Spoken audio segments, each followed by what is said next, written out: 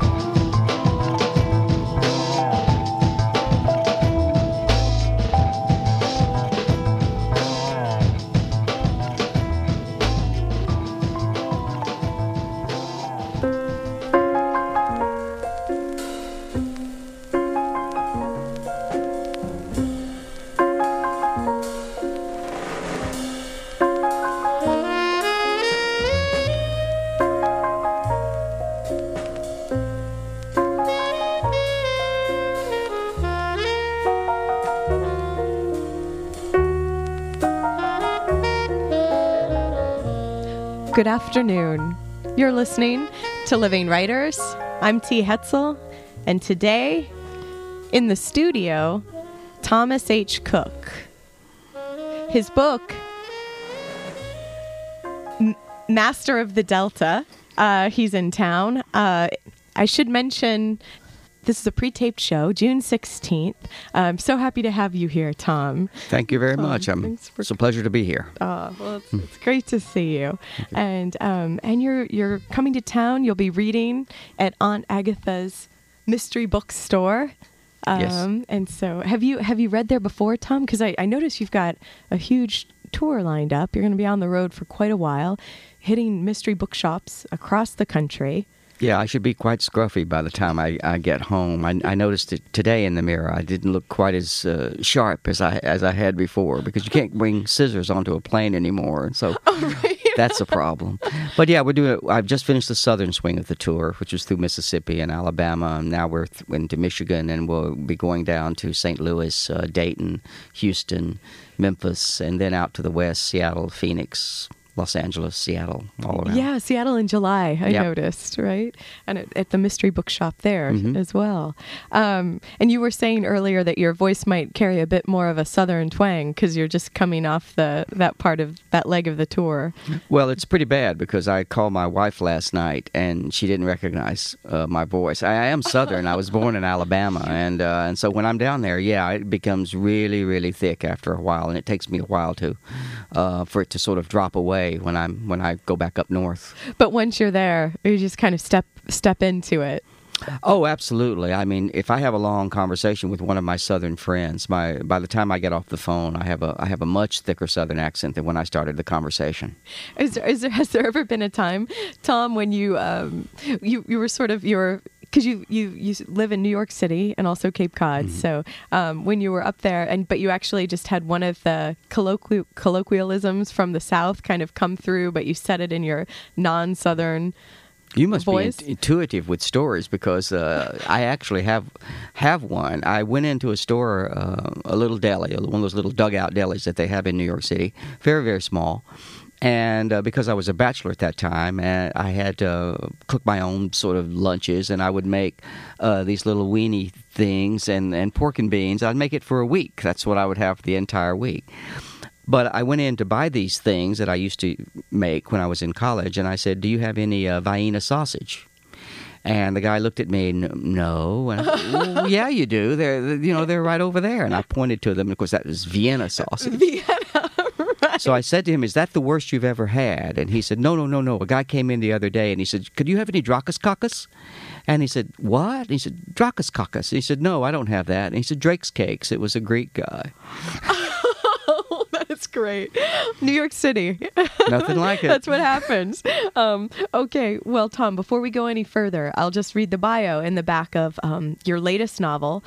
And since the 80s, you're prolific. You're a prolific man. Okay, Master of the Delta, a novel. Thomas H. Cook is the author of 21 novels and 2 works of nonfiction. He has been nominated for the Edgar Award 7 times in 5 different categories, including Best Novel for Red Leaves, which was also nominated for the British Crime Writers Association's Duncan Laurie Dagger, and won the Barry for Best Novel. The Chatham School Affair won the Edgar for Best Novel. He lives in New York City and Cape Cod,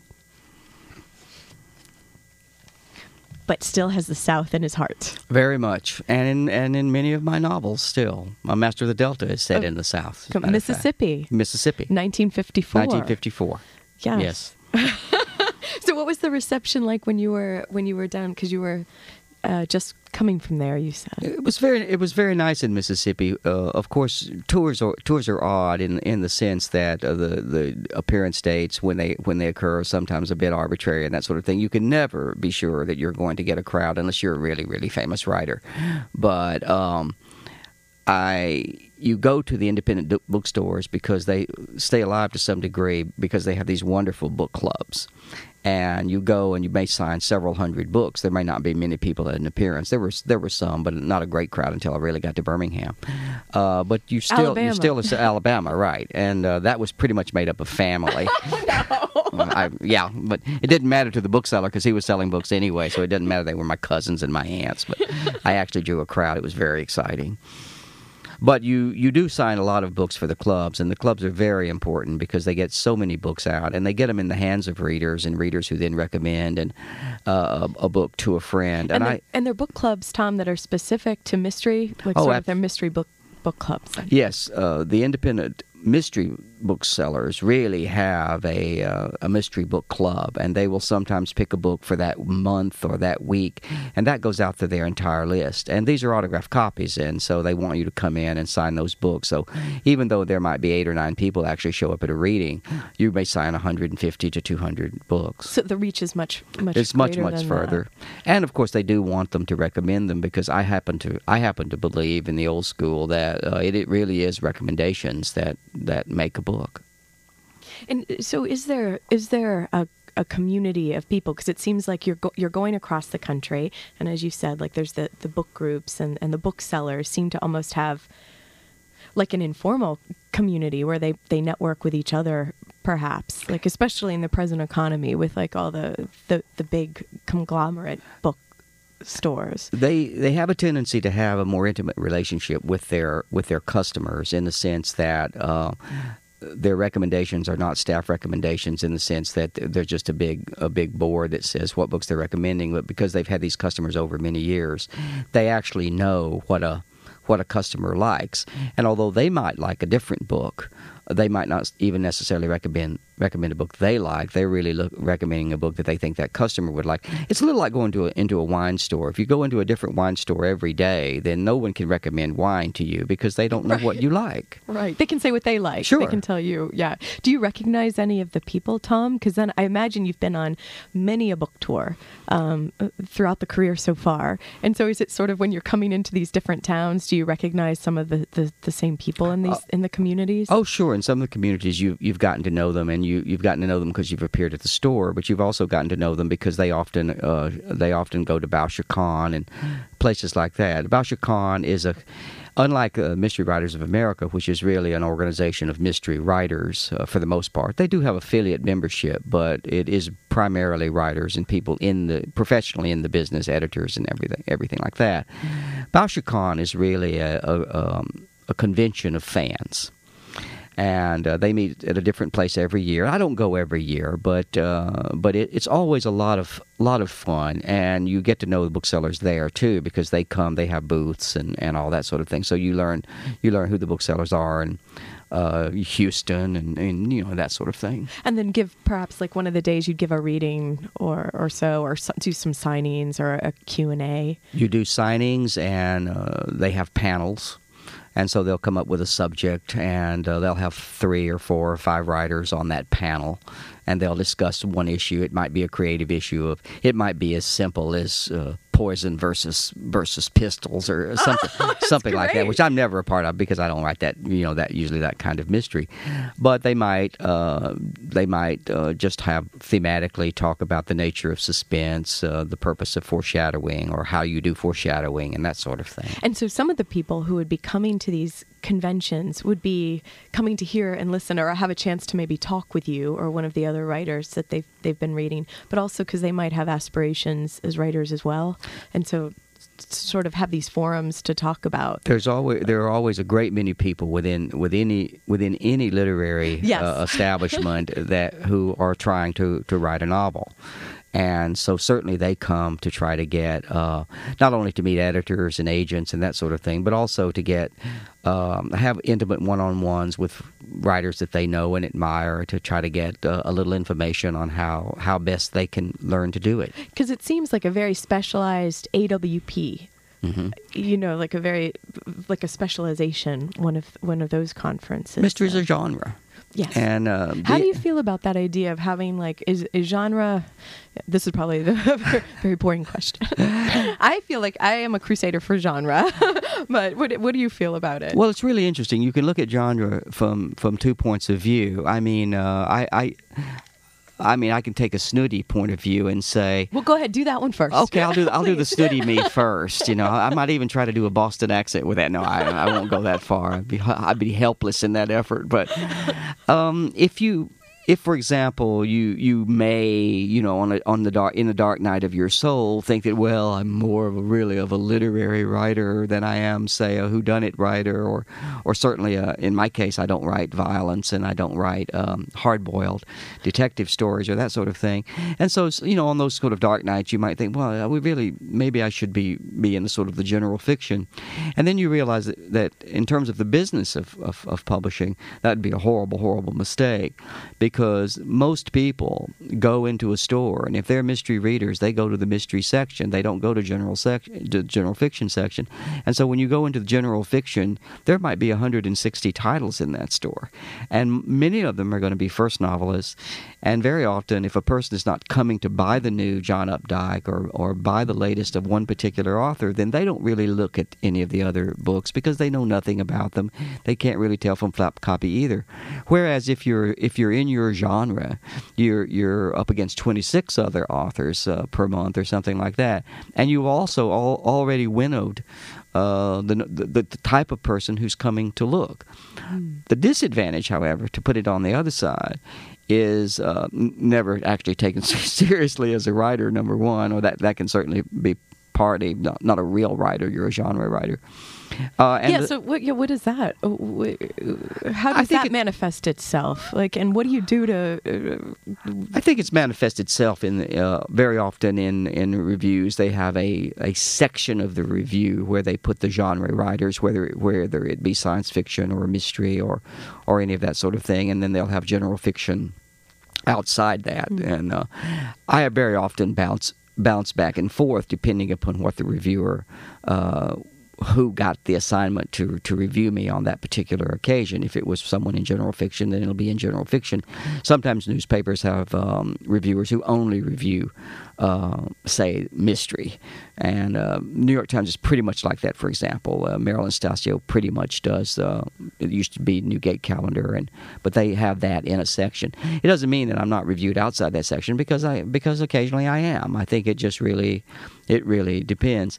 The other issue also is that many mainstream novels, and of course you're going to get mystery writers saying that Dostoevsky was a mystery writer too, but in fact many of the of the really popular literary novels, Snow Falling on Cedars, for example, is a mystery.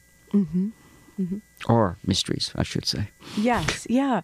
I think he was aware that he was working within the genre with the courtroom and the mystery framework to work in. But by and large, I think he was reviewed outside that. He was outside that framework, and I think what he brought to the mystery, which I try to do, and which a lot of mystery writers are trying to do now, are those aspects of the novel which are novelistic. That is to say, which are literary, and that happens to be atmosphere and character, and really being about something, the moral life of man, and that sort of thing. I always say that if I don't know who it was done to, then I couldn't care less about who done it. Exactly. Like if the character isn't developed, then where's the pathos in the either the crime or the mystery or the suspense? Is that That's true, and you say that because you're a reader, a serious reader. There are, and I don't mean the other kind of readers aren't serious, but there is a kind of reader who really reads for the puzzle, and that's a kind of reader too, and that's perfectly okay, and there ought to be books for them. And there are people who read action thrillers, and that's what they read. I'm happy that anybody reads a book, so it really doesn't matter to me why. Right. Well, okay. Well, on that note, let's take a short break, Tom. You're listening to Living Writers. I'm T. Hetzel, and today on the program, Thomas H. Cook and his novel, Master of the Delta. We'll be back.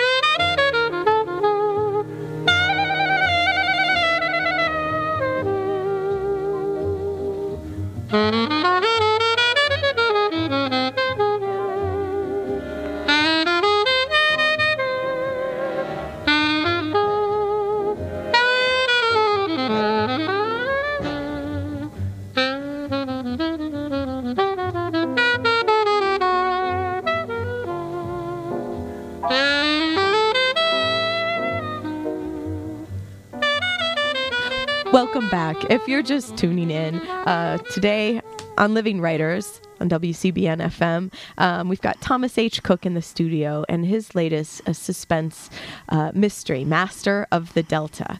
And we were talking about like the working within a category of genre and and outside of it, because I thought it was interesting because Tom, one of the first things I saw was that Booklist had given you a starred review here, and it says, the suspense builds slowly but inexorably, helped along with liberal doses of foreboding from Branch, who's the narrator, Jack Branch, the reminiscing narrator, near perfect resonance. So we've got all this going on. And then he says, Cook, and Edgar Winter is known as a crime writer, but his storytelling has grown better and better as his works have become less formulaic.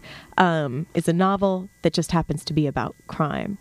So when you read something, or do you read the reviews? Or Oh, do you yes, absolutely. Okay, so when you read something like that, Tom, then like in some sort of way, like, do you recognize a truth in that? Do you say, well, yeah, there was a time when I was writing in more of like a formula structure, or do you feel like you are kind of pushing beyond that now? Do you see that as, is that reviewer saying something about, has he or she read your other books? Is it any truth to that? Probably he or she has. By the time you've written a lot of books, very often the reviewers are fairly familiar with your work. They haven't read everything, but I've got Red Leaves coming later this week. Not that it's helpful okay. now, but well, I hope you think that you're in for a good experience. Sure, I do. But I tried to be formulaic in the beginning. My first novel, I didn't think was a mystery. That was Blood Innocence. Blood yes. Innocence, yeah, right. with Playboy. That's 1982, oddly enough. right? Mark Smith once said that publishing a book is a miserable experience, and boy, it was for me. That was. Yeah, you'll see no more Playboy. No, that was the last that was, one. Yeah, exactly. What was so miserable about it then? Well, it wasn't my title. I felt everything that could possibly go wrong in the publication of that book went wrong, and yet it was one of those human experiences where probably because everything went wrong, something went right, and it went. Got nominated for an Edgar as a result. But after that, I was sort of thought I was a mystery writer, even though my second novel, The Orchids, was not a mystery at all. My fourth novel, Eleanor, was not a mystery. The City When It Rains is not a mystery. So I continued to write mainstream fiction. But because I wanted to make a living, I'm not a trust fund baby, so I wanted to make a living as a writer. A friend of mine gave me some very good advice, or normally it would be good advice. He said you should write a series, because that's really the way to do it. And so I actually did try to do that. I wrote 3 novels, and when I got to the last novel, I said to my wife, if I ever write a book worse than this, I'm going to stop, because it just wasn't my thing. I wasn't a good plotter in terms of the sort of classic detective story of moving from this witness to that witness who moves you to that witness instead of this lockstep formula.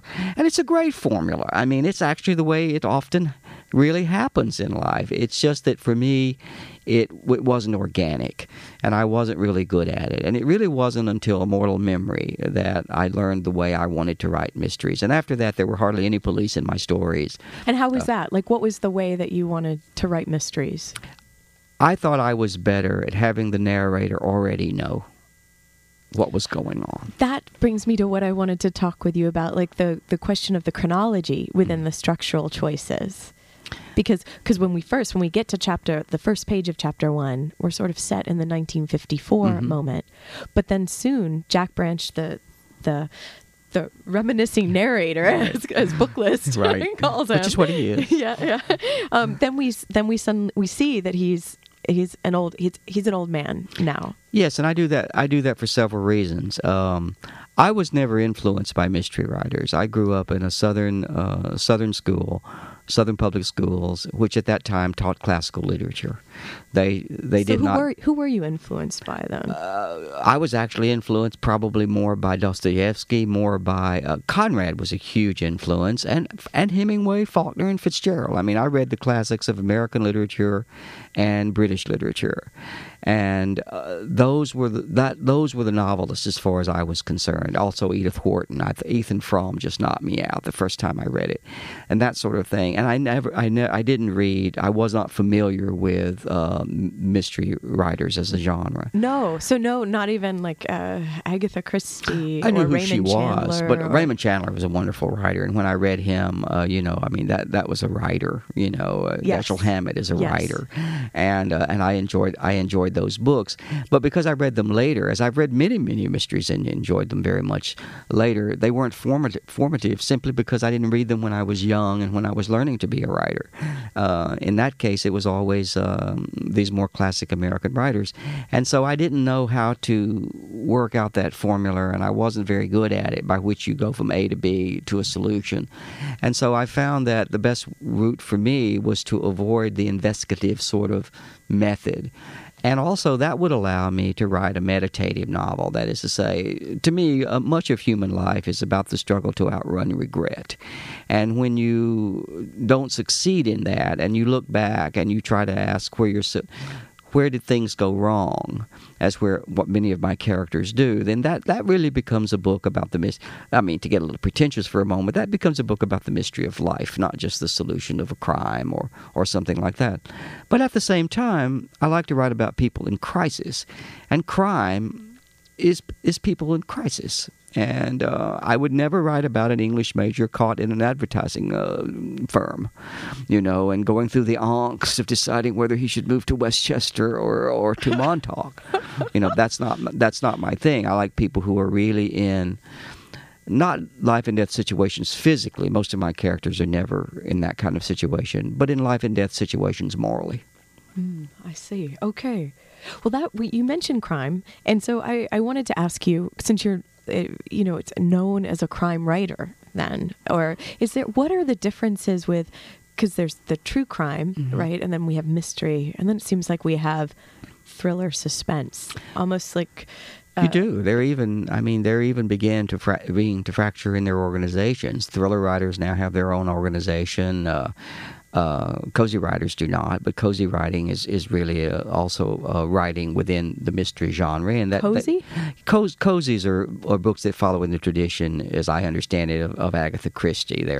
They're puzzle mysteries and that sort of thing. When you said puzzle mystery, I wondered if you meant like the Agatha Christie sort of that kind of thing, where it's Mrs. Marple finding out if the vicar did it, and that kind of thing, and very pleasant, can be quite lovely writing.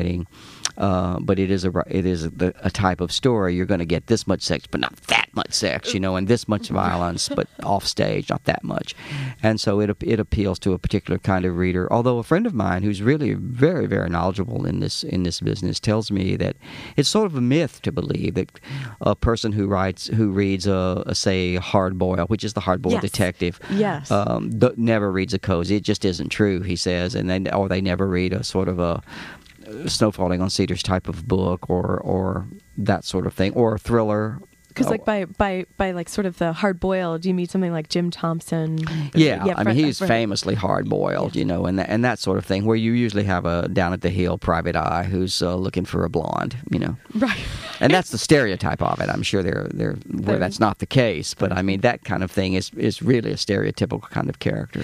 So with the true crime, because you also help like with, let's see, it looks like Otto Penzler, who owns the New York the mysterious bookshop in New York City.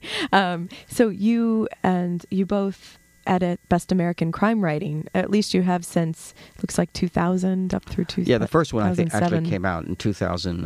It was 2000 came out in 2000. I think it was 2001, because I remember September 11th happened, and I remember writing in the introduction that we had no idea when we began that one crime would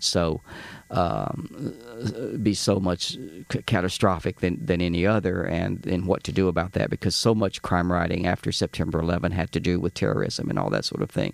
So we chose an absolutely stunning piece of writing about the actual description of 9/11 by Nancy Gibbs, who I think went on to win the National Reporting Award.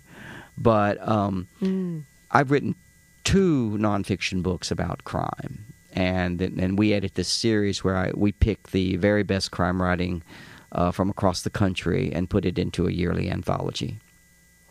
And so you're fine with the mantle of true crime writer as well, then? Oh, because yes. that's what those nonfiction books were then. Early Graves and Blood Echoes. Yes. True crime. And then it says A Father Story.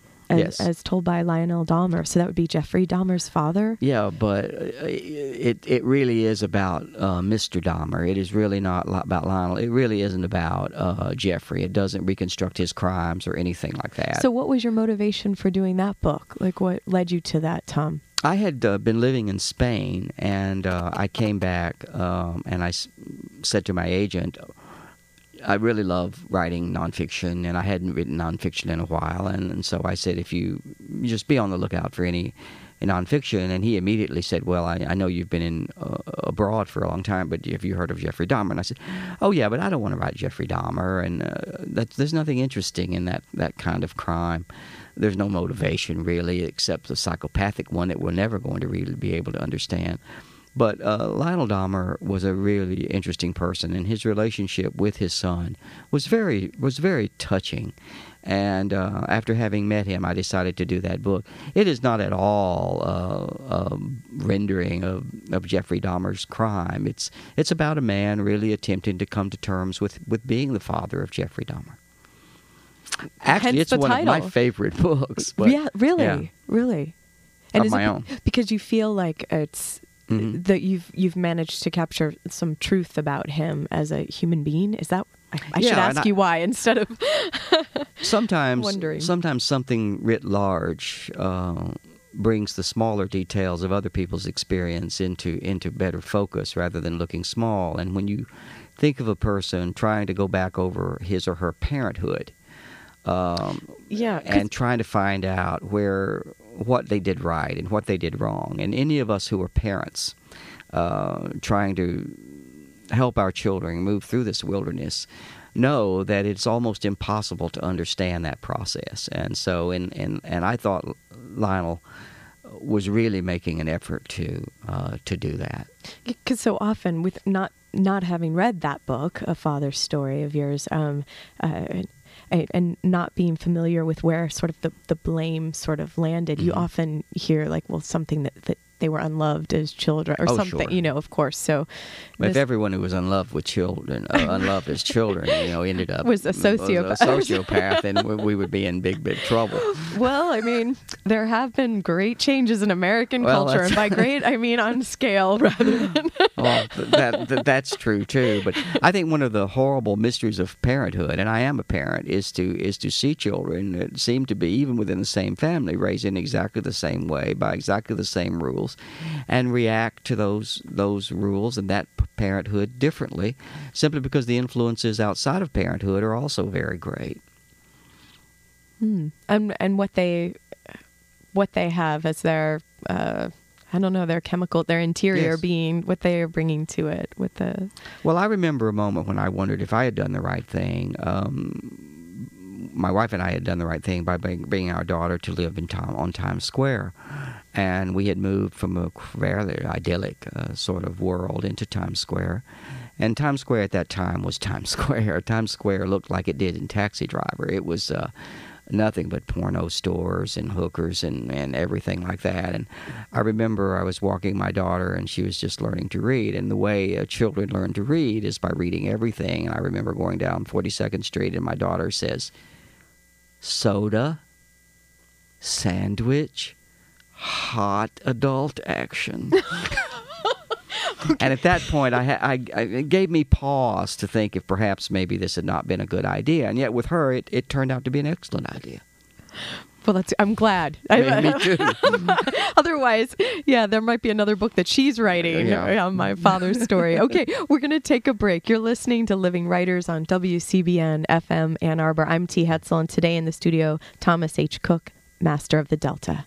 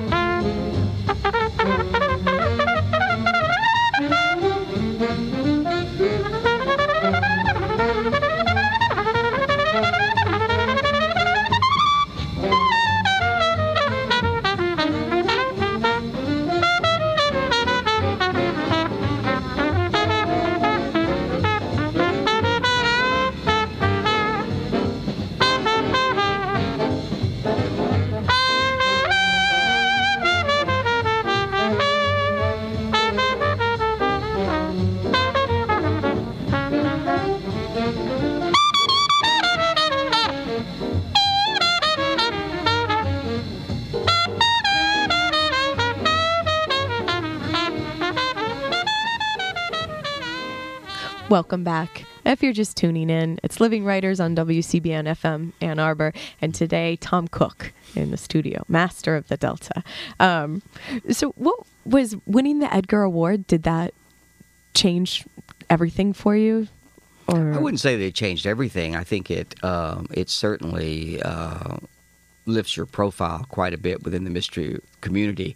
It's by no means going to guarantee success, financial success in the genre, or even sustaining a career for a long period of time. Edgar winners come and go like National Book Award winners. It's not really a guarantee of anything. Of immortality. No, not at all. Were you influenced by Edgar Allan Poe, the namesake of the award?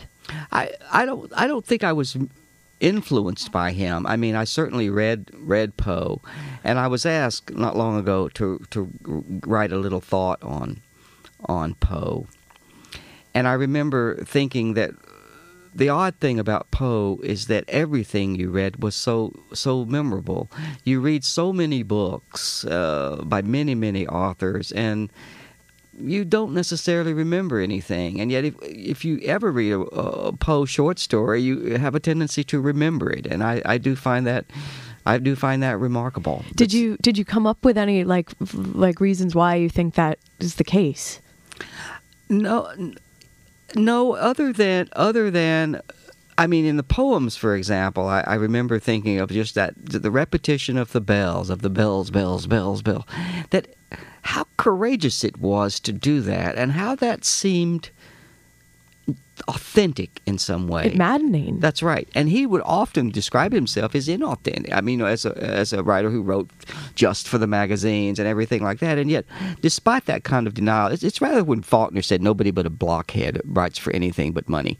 And you know that isn't true, and that he didn't think that. And yet every word he writes, you know that isn't true. And with Poe, those kinds of things of just being a journalist and everything. And you see that almost seems like every time he sat down to write, something authentic really happened. So it sounds like, Tom, you're also like a voracious reader. You're someone who's always reading from when you were a youth and is that one of the reasons, was that one of your what drove you to pick the narrators that you did? Like the Jack Branch is a teacher at a high school, and his father on this Mississippi Delta in this small town was also a teacher at the same high school, although they come from one of the plantation houses. Oh. And was it a way to be able, because there's lots of references, there's Yeats, there's Willa Cather, there's they're just was it because you wanted to play with that, or did it add like a layer to something you were trying to get at with the story itself? Well, there are several aspects to that question. Involved in Master of the Delta, in terms of the answer to that, is the character really is wanting to bring to a public school not the values, but the advantages that he has gotten from a private education. And so he designs a course on Eel, which he hopes to use to teach these kids in the working class all kinds of classical references from Iago, to Tiberius, and give them in one course. And get them engaged. Get them engaged. And he thinks, well, evil will really sort of keep them busy, and that'll make them interested. And he's right about that. For me, though, it's a little more strange in the sense that when I was growing up, I did not read. I was not the high school kid. I mean, who read all the time. I was interested in girls. It wasn't really interesting for me to read. I read what was assigned, and I did okay in my English classes. And when I wrote well. I always had a native ability to write. But I wasn't a person whose nose was in a book all the time. And I ended up an English major simply because I didn't know what else to do. And then I was suddenly assigned Light and August. And was that your first Faulkner? I guess it must have been my first Faulkner. And I remember quite distinctly sitting, reading that, and thinking, this is great. This is great. And I have no idea why or anything like that. I heard a violinist say one time, why does she play the violin? And she said, I play the violin because I believe that when God heard Brahms' violin concerto the first time, he said, that is really good.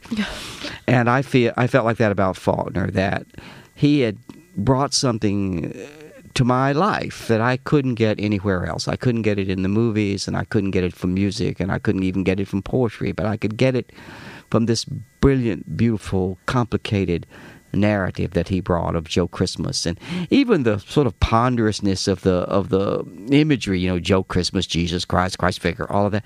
None of that bothered me. I thought it was emblematic of this sort of epic storytelling that he did. Would you think you were able to connect to it also because it was Southern?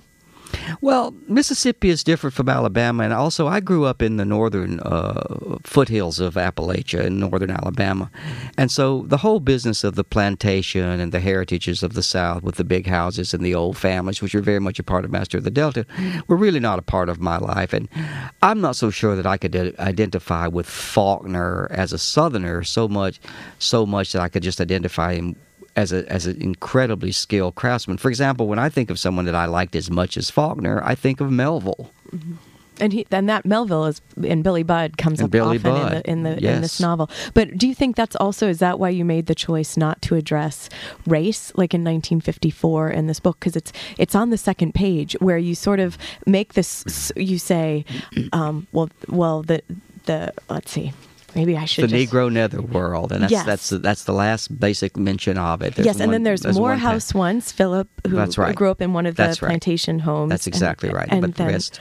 Yes, is that why? Because you were uncomfortable with that? Because it's poor whites, and then the rich whites. Yeah, well, my characters. My predominant experience of the South, coming from the not the upper South, the deep South, but still not the plantation regions, not the Delta, and not even what they used to call the Moonlight and Magnolia crowd in Alabama, which were down in Montgomery, and those people ran the state before the Supreme Court outlawed the disproportionality of the legislatures. I mean, that was a huge ruling that the Supreme Court made that really tremendously helped the South in terms of the democratization of it.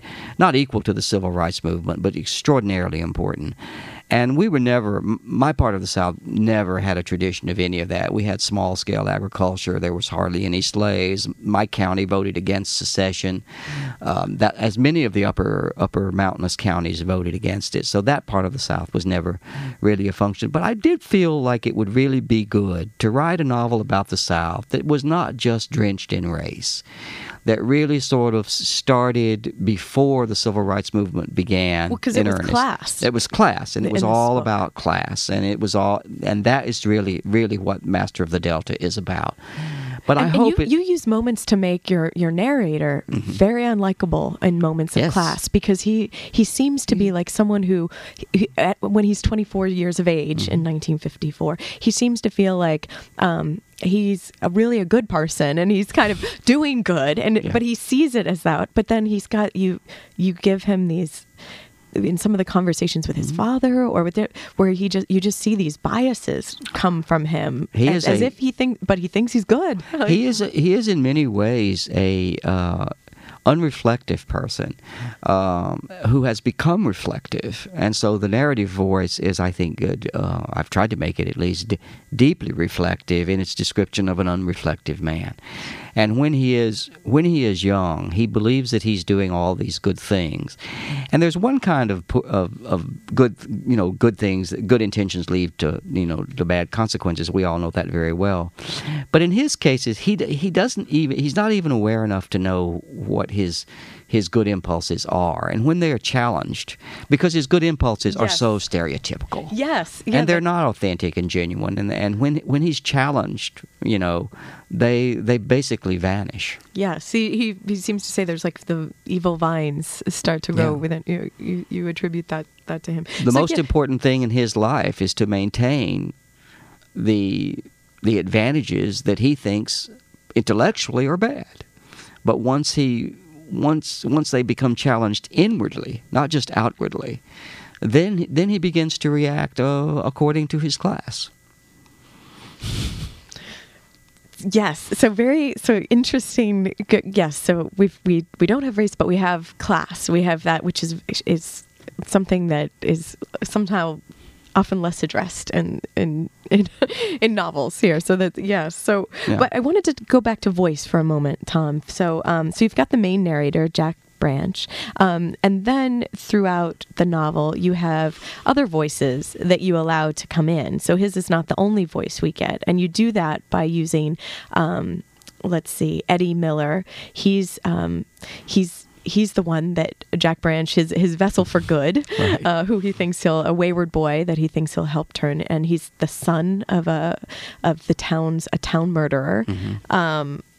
And so you give, and he begins to write an essay, and so pieces of this essay make themselves have a voice in the novel, and then you also use court transcripts. testimony. So what were your decisions? Were those voices just as you were writing the novel, they were coming in, and so you found like vehicles for them? Like Eddie's voice was coming in, so you gave it the vehicle of using his paper to speak for him, or did you feel like it was broke up so it helped with momentum to have these different? I never perspectives? actually consciously plan anything, and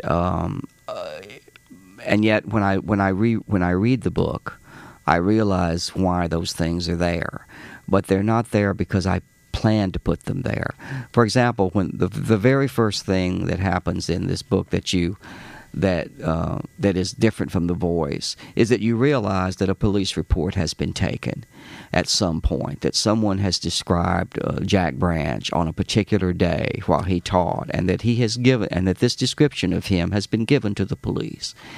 So obviously something has happened to make that day important and to make someone make a police report about it. Court testimony then increases the sense, not so much I think of the suspense as the knowledge, the foreboding or the foreshadowing, where you know something has happened that has ended up in court.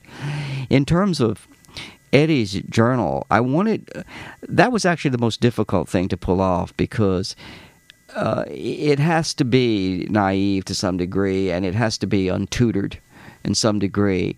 And you're always, when you write a mystery, you're always fighting what the reader expects.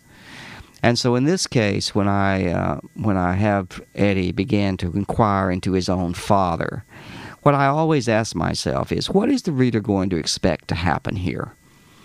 And then I don't do that if I possibly can not do it. Now, if at that point though, you're still moving organically in the book. Dostoevsky said when he was once asked, how did you write The Brothers Karamazov?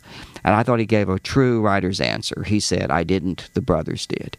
And so when you're writing this book, the characters really are very much deciding what is going to happen. And so over planning for me, it just never works. That is extremely unnerving when you make your living this way, because I've been 2/3 through novels in the past and not known how they're going to end. But eventually somehow the characters find their ending. Well, let's take a break, Tom, and we'll be back. You're listening to Living Writers. I'm T. Hetzel, and today, Thomas Cook, Master of the Delta. We'll be back.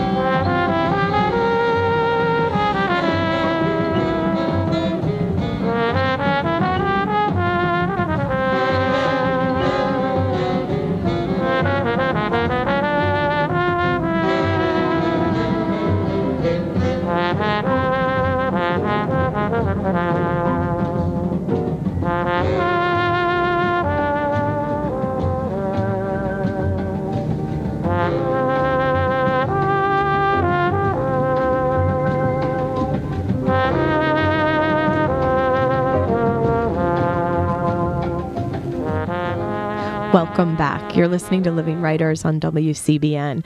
I'm T. Hetzel, and today in the studio, Thomas H. Cook with his novel, Master of the Delta. He was in town here in Ann Arbor to read it on Agatha's Mystery Bookstore at 213 South 4th Avenue. Tom, thanks again for being here. Thank you. It's been a great pleasure. And so I hear that after you wrap up your U.S. tour, which is quite extensive, we were talking about the mystery community here in the States. You're heading over to Great Britain. Is that true? Yeah, we Harrogate has a big book festival in Yorkshire, and so my British publisher is bringing me over there. I'm a little like that Tom Waits song. I'm famous in Japan. I really do much better in England, France, Italy, actually particularly Japan. So also Festival America is a French festival I'm invited to by my French publisher, though that starts in October. So there's a lot of travel in the next few weeks. That sounds exciting, though. I love travel. And so how